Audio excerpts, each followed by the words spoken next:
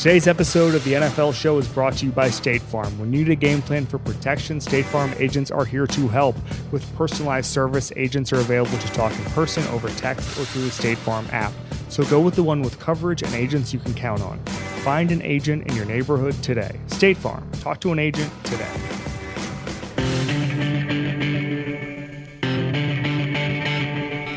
It's the Ringer NFL Show. I'm Kevin Clark. Joining me, Danny Kelly of TheRinger.com. Maze is out tonight. Danny, how are you, buddy? I'm doing really well, man. How are you doing? It's good to talk to you. It's great to talk to you. All right, so I think that what we want to talk about are the highs and lows of the NFL season so far. And the highs at this point are the San Francisco 49ers.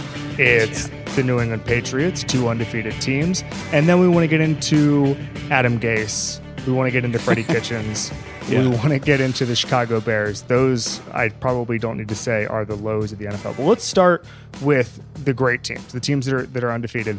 Yeah. Nick Bosa and the San Francisco 49ers. So unbelievable. This was so we talked about this. Maze and I talked about this last week, where essentially both of the undefeated teams have been dogged by this weird, they haven't played anybody. And eventually, as Maze and I talked about last week, eventually, this is just the NFL. They're beating up on these bad teams because there's just too many bad NFL teams. That's sort of the way things are going right now. There's like 5 good teams that are quote unquote, nice schedule wins. And then there's 27 teams who everyone considers to be inferior, 1AA competition. Right. Having said that, the 49ers host the Carolina Panthers on Sunday. They win 51-13. The Panthers were the 5th ranked offense in the NFL, 15th ranked defense. Nick Bosa, 3 sacks, 3 tackles for loss, 1 pass breakup, and 1 interception. That interception was returned for 46 yards.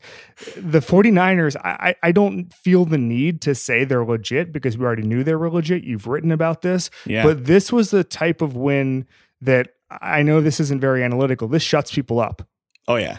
I mean, this is what they call a statement win, I think. It was like the most points they've scored since 93 or something like that. I think I saw that stat today. Yep. Yeah, I mean, it's a type of win. It's a type of win where if it was college, they would get like 20 more first place votes this week. It's exactly that kind of win. They wouldn't jump over the Patriots, but they'd be getting close. Yeah. I mean, what stood out to you when you just looked at, it was as complete a performance you can get. Is there anything that stood out that maybe I didn't mention already?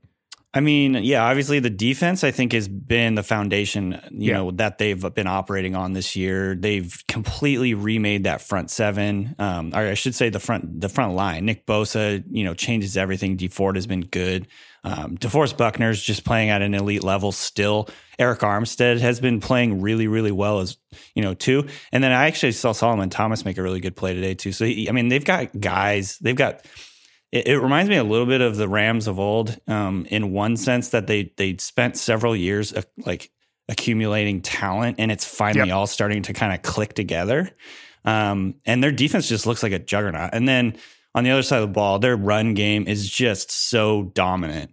We saw what they could do today. Tevin Coleman looked really, really good. They've got Coleman, baby, yeah. They've got like 4 backs that could be their starter.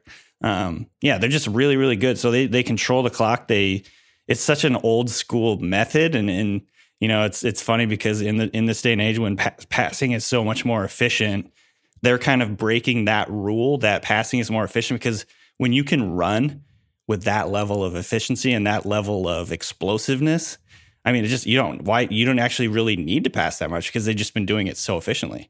My favorite maybe event of 2019 so far is Field Yates tweeted out most pass attempts prior to first career interception in NFL history. Number 1 is Dak Prescott. Number 3 was Kyle Allen.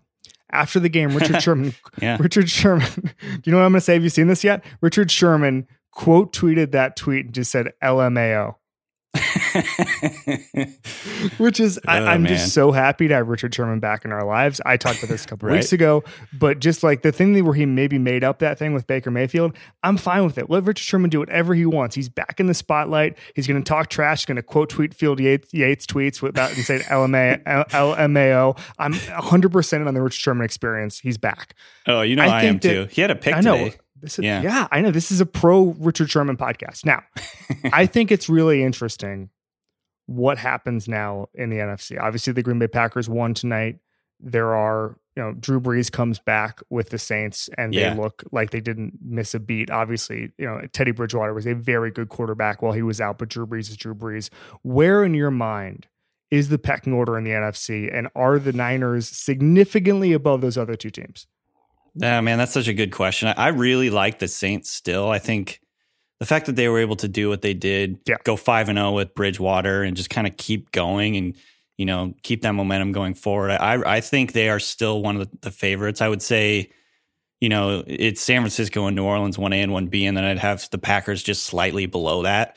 But with the way that Aaron Rodgers has been playing the last couple of weeks, they're certainly scary. I think their defense has taken a little bit of a step back, so they're maybe not quite as balanced as we thought they were. But yeah, I mean, I think those are the clear top three teams. There's no question about that. And then you could, make arguments for the Vikings or whoever. But yeah, I think those are like the cream of the crop for sure. And then there's just a bunch of other teams. Speaking of the cream of the crop, New England Patriots. Okay, so this stats from the NFL. The Browns, I can barely get through it. The Browns had turnovers on 3 consecutive offensive plays against the Patriots. That is the first time that any team has done so since week 1, 2012. Wow. Only the 7th time it's been done since 2000. This is not good if you're the Browns. We're going to get to the Browns in our very robust stocks downs section in a little bit. But this Patriots team, unfortunately, this is not kind of the schedule win that we thought it was going to be. Obviously the Niners get theirs. The Browns are not as good as the Panthers. The Browns have been kind of a disaster. But this was just another performance. Devin McCourty looks like maybe Defensive Player of the Year candidate. The defense is just unbelievable. I mean, Baker Mayfield, after the game, said that the Patriots didn't do anything to confuse them.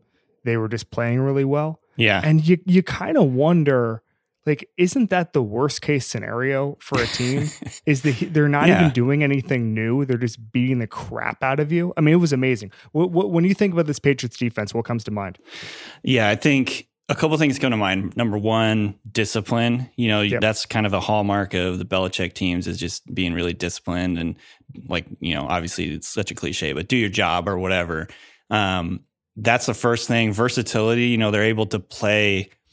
It's kind of like what they've been doing on offense over the years. They're able to play different schemes and different styles, whether, like last week, they were just loading up and all out blitzing.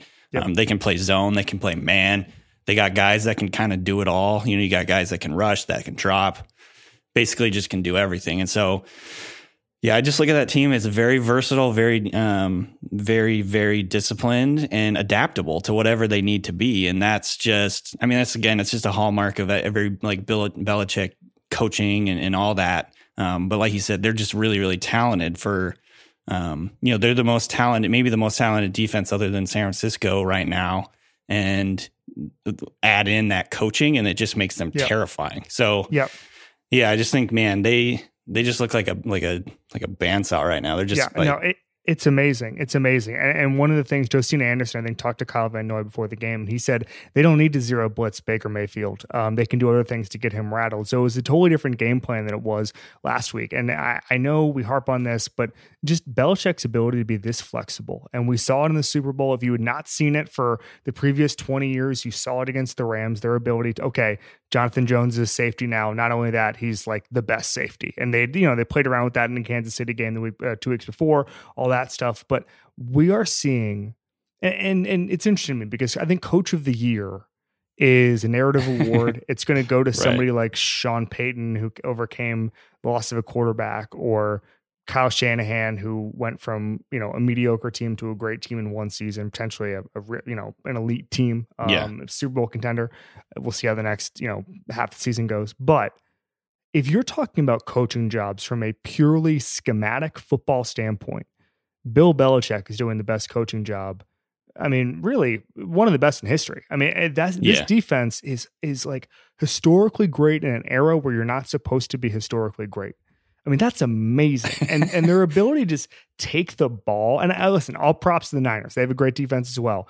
But the ability to just take the ball like that. I mean, they're basically just taking one play. They just took it from Baker Mayfield to the line of scrimmage. Yeah. They're just at some point, they're just going to start taking the hand. They're like 2 weeks away from Belichick figuring out how to take the handoff from the quarterback. Okay. Like that's the next, Adam Butler is just going to start scoring on every play. Like when you turn off sides off in Madden, do you know what I'm talking about?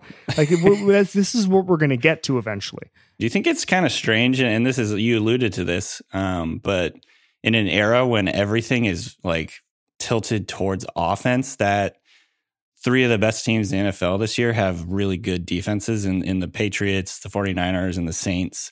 I mean, it's interesting to me that teams are winning with defense this year too. So this happened 2 years ago, where the top 4 defenses made the NFC and AFC championship games. And then last year it was the reverse. It was the offenses. And this year it's coming back to the defenses. And it's really interesting to me. The AFC and NFC title games 2 years ago were the top 4 defenses. And last year was the top 4 offenses. So the pendulum keeps going and swinging back and forth. And I think that's what's interesting is that I don't think there's any rhyme or reason. I think we look too much into it's an offensive league or whatever. But I think that what's amazing about what the Patriots are doing is they're doing it, and the Niners are doing this as well. They're not good defenses for 2019. They're just good defenses in the history of football. And that's the really, like, it's okay. Like the top 4 teams, the top 4 defenses 2 years ago, they were still graded on a curve because the ranking is in 2017. Okay. What the Patriots and Niners are doing is just playing a different sport. I talked to Ron Rivera before the season, and he used the word capitulated when talking about what defenses have done to offenses because of the rules, because of just, the athletes, because of the schemes, because defenses hadn't figured out how to swing the pendulum back. Yeah. And it felt like, when I was asking people around the league, it felt like there was just an air of resignation everywhere. And I thought that was really fascinating. And so when I came into, I was kind of like everybody else. I was waiting to see whether or not the Niners and Patriots would keep this going, knowing what the rules are, knowing what the athletes are like on offense. But I've seen nothing to suggest that at any point, either of these defenses are going to fall off a cliff. These are legitimately great defenses. And when you consider the era they play in, it's even greater. Yeah. I mean, you totally said it. It's that much more impressive to me that they're doing that this year. And I think that you could say that literally every year because the rules are always going to be designed. I mean, the NFL doesn't even hide from this. The rules are designed to stimulate scoring. Well, I mean, yes and no. I mean, I feel like part of it is that, yes, while the offenses get every break when it comes to rule changes, I think player health in a lot of ways, quarterback health, they want the quarterbacks to be healthy because they realized that Scott Tolzien taking over for Aaron Rodgers 4 years ago was not exactly a ratings bonanza. They want quarterbacks healthy, and so it's don't touch the quarterback. And everything stems from that. And I think that, obviously the emphasis on illegal contact and all that stuff, that's the stuff where it really gets anti-defense. I think with I remember talking to Matt Hasselbeck for a story earlier this year, and he was basically saying that there were only 5 hits that ended his career, and that all of them are now illegal, whether that's body weight stuff, whether that's, helmet to helmet, whatever it is. But those, he could pinpoint the hits that ended his career, and they're now all illegal. And so if you're Tom Brady or you're Drew Brees or you're Phillip Rivers, you can just play forever. And the NFL wants that. The NFL is not upset that Tom Brady at age 42 can still play football. That's a ratings bonanza. And so they understand that a healthy quarterback means a better product. Yeah. And that, I think, is where a healthy, thriving quarterback is where attention comes from. And so I think that's where most of the rule changes have come from the last couple of years. Anything else on the Patriots or the Niners? Well, I was just going to add that I think, like, number one, a lot, like you said, a lot of the scoring and quarterback emphasis is related to fantasy football. I was watching from a fantasy football lens today, and I think it's interesting that what the Patriots are doing this week or this year is absolutely super fantasy relevant. They came into the week as the number 7 overall fantasy player. And then they scored another 20 points this week. It's like completely absurd what they're doing. That is phenomenal. Speaking of fantasy, real quick, who impressed you? I got to say Darius Slayton of the Giants. Danny Dimes actually had a pretty good game this week. Sure did. And as he's going along, it's becoming more apparent that he really trusts this Slayton guy. He's a mid-round pick, really, really fast, good size. He ran like a sub 4.4 at the combine. Didn't get a lot of hype, but he's really looked really good. He made a couple of really nice contested passes or catches for touchdowns, and then he almost had a third one that just got broken up. So Slayton to me was an interesting one. And if Daniel Jones can kind of continue to get his mojo back as a passer going forward, then he could be a big time fantasy player. Especially with Sterling Shepard kind of up in the air going forward. So I thought he was impressive for sure. Okay, so we're doing something new this week, and it's only going to be a one-time thing. We've moved stock down ahead of stock up because there's way more stock downs than there are stocks up. Here's the first stock down. It's Freddie Kitchens. The Browns on a 4th and 11 deliberately false started so the offense could return to the field because Freddie Kitchens did not want to burn a final timeout. Goes from 4th and 11 to 4th and 16. Afterwards, Freddie Kitchens said he didn't want to give up. Don't really understand that. Wanted to keep his timeouts. I understand keeping your timeouts is good. What? We love timeouts. We all love timeouts. You've had some problems understanding the logic of this, Danny. Yes, I don't understand the content. I'm very confused about now, what here's his the problem. goal Here's the was problem, here. Danny. You keep asking me that like I understand it. Before we started, and now again, you're doing the thing where you think that I have any idea what Freddie Kitchens is talking about. Listen, I think it's way too early to start talking about, modern NFL, the way training camps work, the way so many new faces in Cleveland. I'm ready to give Freddie Kitchens as much leeway as possible. But there's some really basic coaching problems here, coaching flaws that have me really worried about the direction of the Cleveland Browns. Where are you right now in the Cleveland Browns season? Listen, they lose to the Patriots by 2 touchdowns. Everyone apparently is going to lose by 2 touchdowns. Let's not make too big a deal about this specific loss. I'm just reading the tea leaves, and I'm not enjoying the Freddie Kitchens experience as much as many of us on this podcast thought. Oh, yeah. I mean, absolutely. I'm kind of in that boat, too. It's disappointing because I kind of expected them to come in and be really creative and do a lot of fun things on offense. Like we saw in the second half of last season. I mean, they ran, wishbone. They were running wishbone stuff in the run game and doing all this kind of fun, creative things that made things easier for Mayfield. And we haven't seen nearly as much of that this season. It's just been kind of night and day what their offenses look like last year and this year. There's been moments where Kitchens' inexperience as a play caller is really, really apparent. And he's even admitted that, it's like, he's like, I just don't have a lot of experience doing this. There was one, I can't remember, a couple of weeks ago against the Seahawks, they ran a draw play on 4th and 9. And that to me was kind of like the, I guess the best example of where it's all gone wrong for the Browns this year. But I mean, that doesn't, like you said, that doesn't necessarily condemn him to be a one and done coach. No, I agree.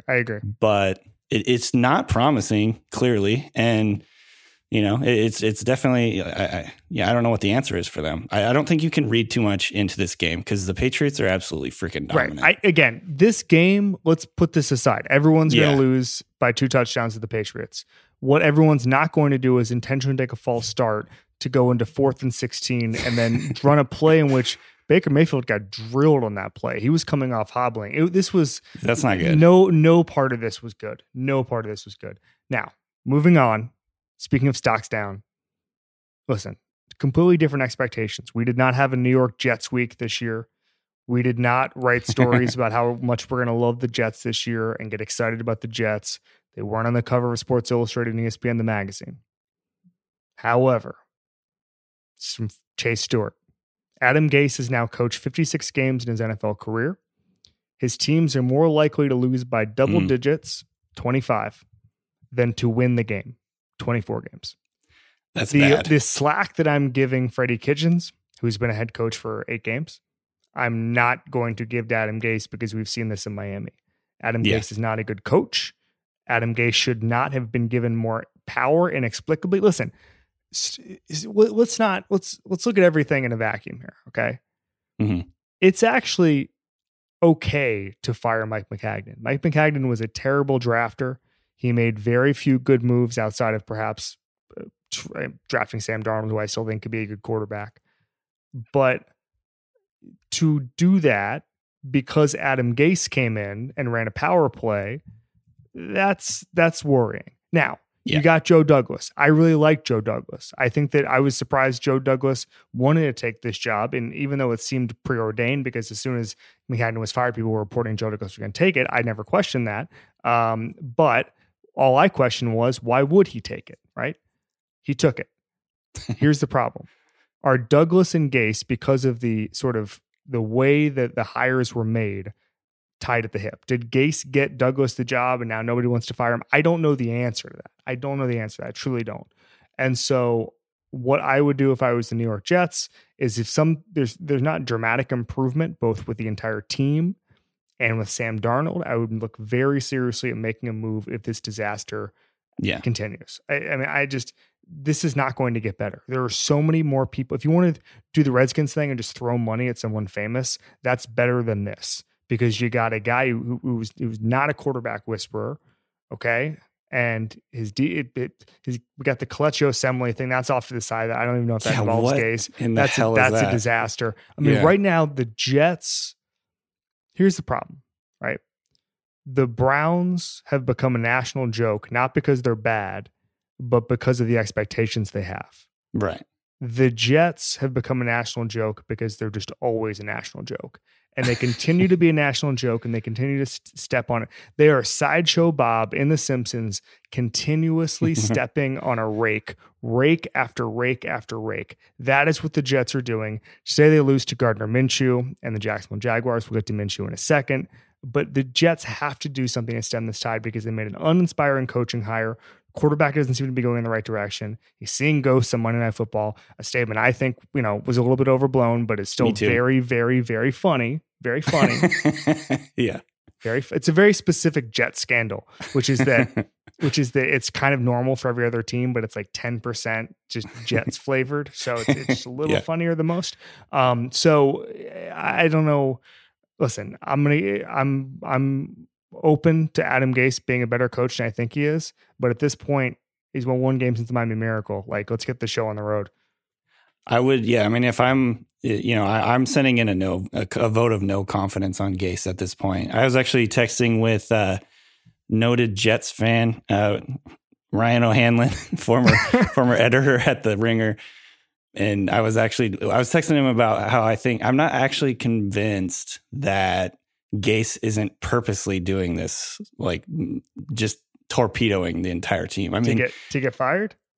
Who knows? Some people just want to see the world burn. We were comparing him to like the Joker kind of thing, I could not believe the way that he handled the debacle that was that Patriots game last week. I mean, obviously the Patriots are very, very good, but he just kept dialing up deep shots for Darnold.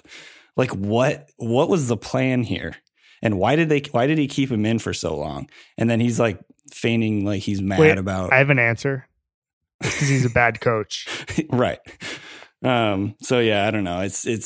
I've lost all confidence that he has any ability to kind of right the ship, and I'm losing confidence in Darnold as well, which I was really high on Darnold coming into the NFL. But I mean, at this point, he has, I think, 22 interceptions or 22 touchdowns to 23 interceptions in 17 career starts. That was a huge problem for him in college. The propensity to, turn the ball over and just heave up terrible, terrible passes.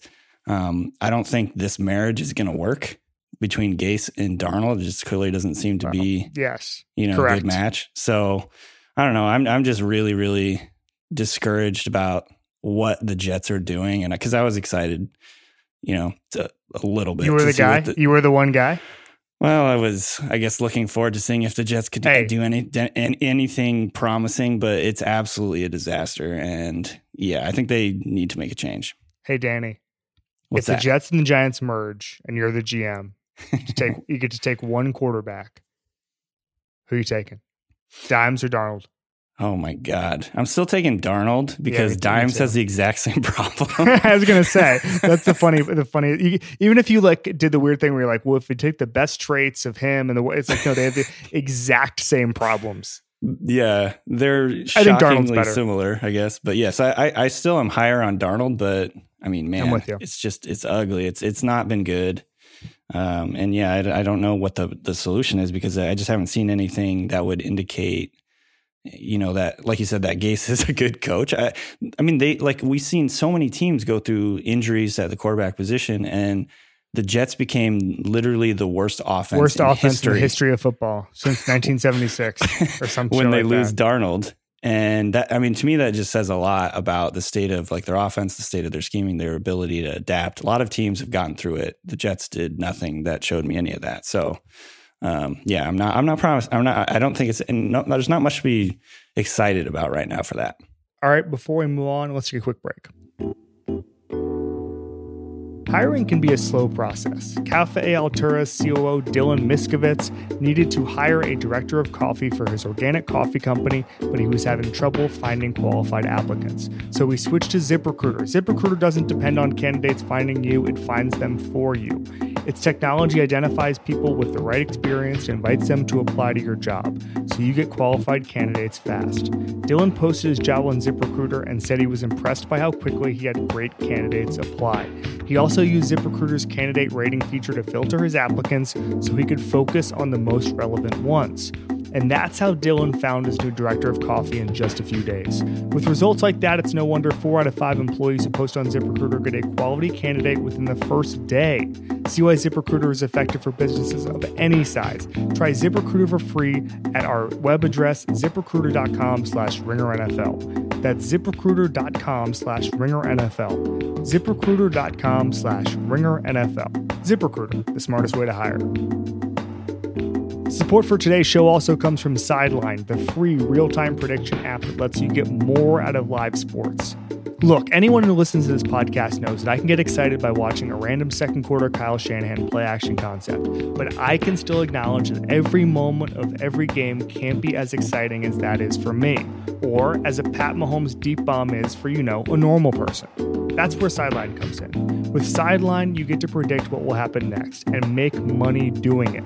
Sideline is the game about the game. It's not all insidery like daily fantasy sports. It's not complicated like live prop betting. Sideline is fun and super easy to play. Just join the game before kickoff and answer the questions like, will the Cowboys have more rushing or passing yards on this drive? Or will Aaron Donald sack Deshaun Watson in the next 5 minutes? Get 5 right and boom, you just won some cash. And did I mention it's free to play? Sideline, the game about the game. Download it now by searching Sideline Sports in the Apple App Store or visit winsideline.com. That's winsideline.com. Okay, a couple more stock downs. Chicago Bears spent 8 months trying to fix their kicker situation. It couldn't have gone worse. So Caitlin Kaler writes the Sports Illustrated story a couple months ago about how essentially they had a 9-guy tryout at one time, which everyone said was highly unorthodox. They showed them a video. They talked about the double doink all the time. Everyone thought it was a little bit much, but it was for a goal, and it was to not lose a game on a kick again. And it's here we are. It's still bad. Matt Nagy, I still think he's a pretty good coach, but Bears fans seem to not think that. We'll probably get more comments later in the week from Robert Mays on this. But it's really funny to me. Funny is not the right word because actually it's very serious. That Matt Nagy spent 8 months worried about the kicking game and let a lot of other problems fall by the wayside. Right. I don't think he was nearly as urgent as he should have been with this offense. I don't think he was treating Trubisky's potential regression, I guess if you want to call it that, with nearly the urgency he should have been dealing with. This is not a good football team right now. And, look, the Philadelphia Eagles, I was saying about this about them last week. They were not a good football team last week, and I was ready to kick them out of the playoffs, but they have one bounce back week. I'm ready to talk myself into the Bears if they have one bounce back week. Okay. I just need to see it because right now I'm not seeing it. They lost to a pretty bad Chargers team at home on a kick. They were super conservative. Matt Nagy wouldn't even entertain the idea of running more plays to get more yards for the kick. That is such a vote of no confidence in your quarterback that it makes me question every single thing about your franchise. If that's how you view your third-year quarterback, then you shouldn't have him at quarterback. If you can't have him make a play to get you a few more yards, and by the way, he made a play with his legs right before. Let's trust our quarterback. Either you can trust your quarterback or you need a new quarterback. That is the thing that bothers me the most. I think about this whole situation is, number one, it's not like Trubisky. So there's a tipping point for, quote, mobile quarterbacks where coaches, I think, have to make them so they have to play from the pocket, because at some point you're going to lose your athletic ability. You're going to lose that quick twitch muscle fiber to be such a dynamic rusher. We saw it with Russell Wilson. After a few years, they decided they want to try to make him more of a pocket passer. He still does, like, every once in a while he'll do like a keeper or whatever, but he's much more of just a regular drop back passer than he was early on in his career when he was very much a dual threat. We have not reached that point with Trubisky. We don't even know if Trubisky is going to be a long-term starter at this point. So, like, the idea of going away from some of his best skills, and he's very, he has that ability to be a dual threat guy, uses athleticism as a runner. It would make things easier on their run game, which has been completely ineffective in many of their games so far this year. I don't understand why they've kind of gone away from that when that's like a big part of his skill set. Yep. So last stock down, this has just been a absolute feast of stock downs. Thanksgiving is coming early for stock downs. Is it stock down or stocks down? I think it's stocks down. Stocks down. The last of the stocks down. The Denver Broncos outside of Joe Flacco. 52 people in the Denver Broncos, and then Joe Flacco. He's a stock up. Joe Flacco's called out his coaching staff for being afraid to lose, even though they lose all the time, which I just love this. It's one of those things. I understand this, right? And so I was texting with someone. It was actually it's a boxing thing, but it was during the last Danny Jacobs fight against Canelo. And somebody was telling me, why isn't Danny Jacobs, who's going to lose the fight, why don't you just open up and go for broke in the 12th round, all this stuff? And it's easier said than done. You take those big shots, you leave yourself very vulnerable. I understand that. But at some point, you do have to go for broke. You do have to say, we're a bad football team if we don't take chances. I'd love to see a team like the Denver Broncos just stop punting. Yeah, for real. Who cares? What are you going to do? What are you going to lose more? They can't put 2 losses on your record for 1 loss, brother. Like, just let it rip. Just let it rip. That's I'm continually disappointed in teams like the Denver Broncos who just have no gung-ho attitude about them. They never go for broke. I mean, just like fortune favors the bold, my guys. Let's go. And Joe Flacco seems to understand that. It's kind of funny to me. Now, one flaw in this logic is that Joe Flacco wants to get more aggressive. And the problem is, if that was listened to, the quarterback in that situation would be Joe Flacco, which is a problem. Oh, man, that's a perfect way of framing it. Yeah. This is the first time in a long time I've remembered liking Flacco, but then I remember Flacco's back. Can I say something real quick? Flacco's going to be an amazing TV analyst. He's going to be great. He's super blunt and super, like, just smart and straightforward. He's going to be great. I think that his style of play, which was kind of boring, and it kind of wins that Super Bowl, gets his big contract, never really plays up to that specific contract. Obviously, the Super Bowl is worth all the money, whatever. But because of the kind of reputation he's gotten as a player the last couple of years, I think people have not understood how, like, interesting of a guy he is. And so interesting is the wrong word, but his press conferences are vastly underrated. I'm in on Joe Flacco in the CBS booth in next year, in Houston in 2 years. No, next year, please. Next year? Oh, God. Yeah. Week 15? Week 15 of this year? Yeah, just ASAP, really. All right, we're gonna get to a stock up really quickly. And the reason I want to bring up, I'm only going to stock up because I want to praise Deshaun Watson. Yes. Deshaun Watson threw a touchdown with one eye. He said he was blind. He gets kicked in the eye. He looks like a boxer after the game. He's an amazing human being. Yep. A couple of things to unpack from this game. Number one, as we said, we love Deshaun Watson. Number two, John Gruden is a pretty decent coach, and I think that Raiders team is better than we think. Number three, JJ Watt out for the season. This is a huge blow for a team that we think is a fringe contender and could have won a one or two playoff games. Now without JJ Watt, I think for the third time in 4 years, this is kind of becoming kind of a football tragedy. Oh yeah, absolutely. I mean, God, wasn't too long ago when he was like a multiple defensive player of the year award winner, like Aaron Donald plus. It's just crazy to think about how like injuries have derailed. Was he Aaron Donald plus because he could play tight end? Yeah, because of the touchdowns for sure, and the commercials and the brothers. He had the TJ and those guys. It was a lot of JJ Watt. We saw a lot of JJ Watt when he was at his peak. Yeah, I mean, there's not much to say about this except that it sucks. I feel bad for him, and this is a huge blow for again a team that is a borderline. If they played in the AFC Championship game before this, it wouldn't have surprised me. I need to see what they look like without him, but they did have a lot of depth despite. Listen, we knew that this team was going to have talent because they went all in on this year. They traded 2 first-round picks from Laramie Tunsil. This may be the best shot they have in a few years because of sort of the capital they've spent on the 2019 roster.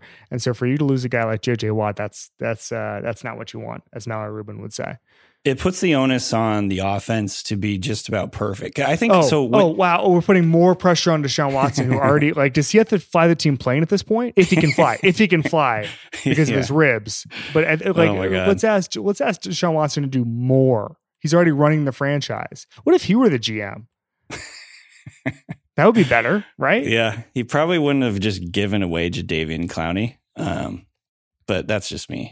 So I think when the Texans offense is on, it is one of the most fun, most explosive, and best offenses in the NFL. And I think that alone just gives them a shot in what's a pretty wide open AFC field, outside New England and probably KC. So yeah, I mean, I think they're still in it. This isn't devastating necessarily, the Watt injury, but yeah, it's just the margin of error has just got smaller with that offense. And if they have a bad day, then that's, they don't have something to fall back on.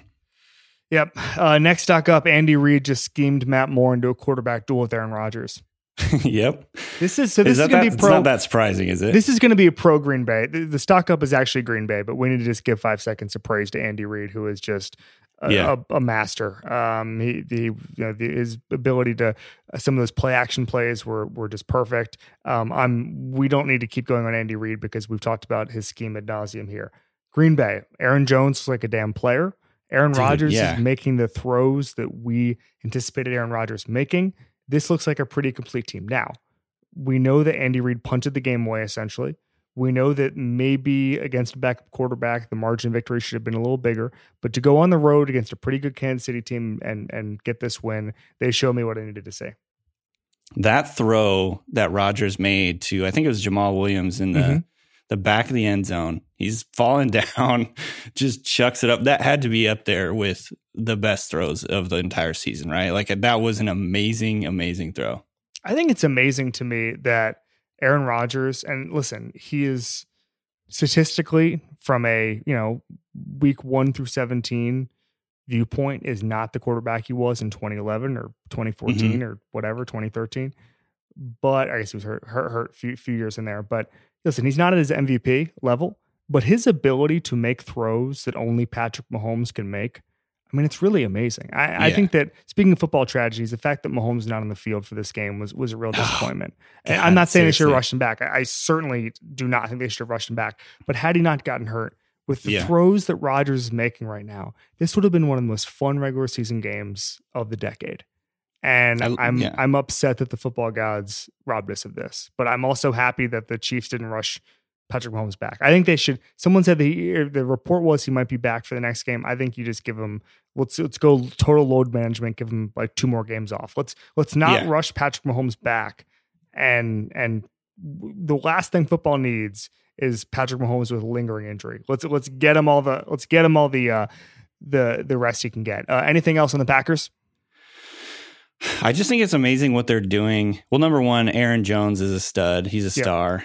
And the way that they're using him as a receiver particularly has been really impressive to me. I mean, I think that's a credit to Matt LaFleur. Obviously, it's a credit to Jones and Rodgers and scheming up ways to get him involved in vertical routes downfield, which was what we were really hoping to see prior to the season, because that's what, we've seen the Rams do with Gurley, and we've seen the 49ers do that, and Shanahan's offenses over the years have done that. So I think that's been really fun to watch. Getting Jones into that LaFleur offense and letting him become a star, because he's awesome. He's really explosive and dynamic. I also just think it's really fun to watch that Rodgers is playing like peak vintage Rodgers without Devontae Adams. Yep. And he's passing to guys like Allen Lazard, Jake Kumaro, Valdez-Scantling, and Allison. I mean, there's just, we heard Packers fans despair over the fact that the Packers hadn't invested any draft picks or many draft picks in receivers over the last few years, and with good reason. But then these guys have stepped up, number one. And number two, I think just it tells you how good Aaron Rodgers has been playing, how well he's been playing, just the fact that he can get these guys involved in the offense. And so overall, the Packers have been fun. The number, like early in the season, I was like, man, their defense is so good. And now it's definitely the story of the team has been like how good their offense is now. And if they can kind of get those two things to click at the same time, this could be another like juggernaut team, I think. So NFL Next Gen Stats put this out. Jamal Williams, when Rodgers threw that pass, was 0.8 yards from the back of the end zone. He had less than a yard to move before he was out of bounds, and Aaron Rodgers got it to him. I mean, that is vintage Rodgers. That's exactly what you're talking about. It's vintage Rodgers. Eagles bounce back. I mean, this was the game we all expected from them.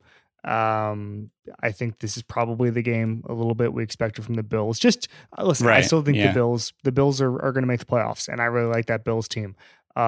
This was not, I don't think that this is, no one's accusing the Bills of being exposed or anything, or nobody legitimate.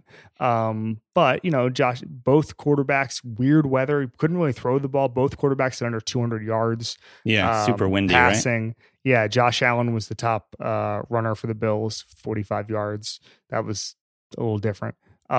Super windy, super gross, weird game, but the Eagles put up 31 points, and that's, this is listen, I'm still skeptical and holding out on the Eagles. They're 4-4 at this point. I'm not ready to say that they're the team I thought they were, but they just have to keep doing this. I mean, I'm like a disappointed parent with the Eagles. Yeah. And then also the worst part is that tonight is the night we have to file our midseason prediction. So for the rest of the year, right. And I had celebrated the fact that I was going to get to not have the Eagles be my Super Bowl pick anymore, and then they win by 3 touchdowns on the road, and now geez. So I don't even know what to do. I think I might pick them to win the NFC East like an idiot. I think it's exciting. The thing that stuck out to me in this game was it was exciting what they were doing with Miles Sanders. It's kind of the same lines of the Aaron Jones thing. They're using him as a vertical receiver on vertical routes on the field. He has, I think I saw he has more 25-yard receptions than anyone else on the team. So he's just, he's a big play waiting to happen. They haven't really integrated him into their run game very much in the beginning of the year. Jordan Howard is definitely like the guy on the ground for them. But he brings that sort of explosive ability. He had I think a 65-yard touchdown run in this game on a play where both Howard and Sanders were on the field. So there's some things that they could do with that guy that I think he was their second or third rounder. He's taken pretty early. I confuse both him and Montgomery, but I think he was a second rounder. And so, I mean, they obviously had a vision for him, and super we're starting athlete. to kind of, exactly. Super athlete, very, versatile, very, very explosive. And I think we're starting to see kind of like flashes of that. So hopefully they can get him more involved, because that's one thing that's really been missing from their offense is not having Deshaun Jackson. Not that Sanders and Jackson are the same player, but just having an explosive speed element, I think, helps a lot. And Sanders is the type of guy that can exploit mismatches. Okay, last thing, Gardner Minshew. He's now avoiding pressure like I don't even know, Lamar Jackson. I mean, he's just I'm joking, but he looked really good today, and he beat the Jets. So let's not go overboard on this, but Nick Foles is eligible to play. Should he? I think they should stick with Minshew personally. I mean, and I'm a Foles fan. Like, I like Foles. I think he's a very, very solid quarterback and could make, in theory, could be like a good fit on the Jaguars offense. But I've been really, really impressed with what I've seen from Minshew. I think I tweeted out today, he's just really good at buying himself an extra beat or two to make throws downfield. He keeps plays alive, and he's not like a scrambler in the same mold as like a Josh Allen or, like you said, like Lamar Jackson, but he's got functional, I guess, maneuverability in the pocket and like outside the pocket where he can make guys miss, keep his eyes downfield, keep making plays. And I think he had one touchdown on a play like that where he just made a guy miss and kept the play alive. And he's very accurate. He's had a couple of down-ish games over the last couple of weeks, but he bounced back hard today, and that was good to see. It's just, I think he's made the decision very, very difficult for the Jaguars. I don't know what they're going to do, but if it was me, the way that he's kind of galvanized, I think, that whole offense and really the fan base, just it says a lot about how good he is and how good he could be. I think he has the skill set to be a very good player, and so I'm just high on Minshew. I don't know if he's going to keep the starting job. I would not surprise me at all if the Jags ended up going back to Foles just because of the money thing and all that. But I don't know if I'm them. I kind of just go with Minshew and see where it takes you. So on that touchdown pass, the one I was joking about, his mobility, his quote after the game was, "I just kind of blacked out on that one," which is what you'd expect from Gardner Minshew. The tank, yeah. Okay, Danny, thank you for joining me. Yeah, absolutely, this has man. been great. Thanks for pinch hitting. Appreciate it. Of course. All right, thanks for listening. We will be back with another show on Thursday on the Ringer Podcast Network.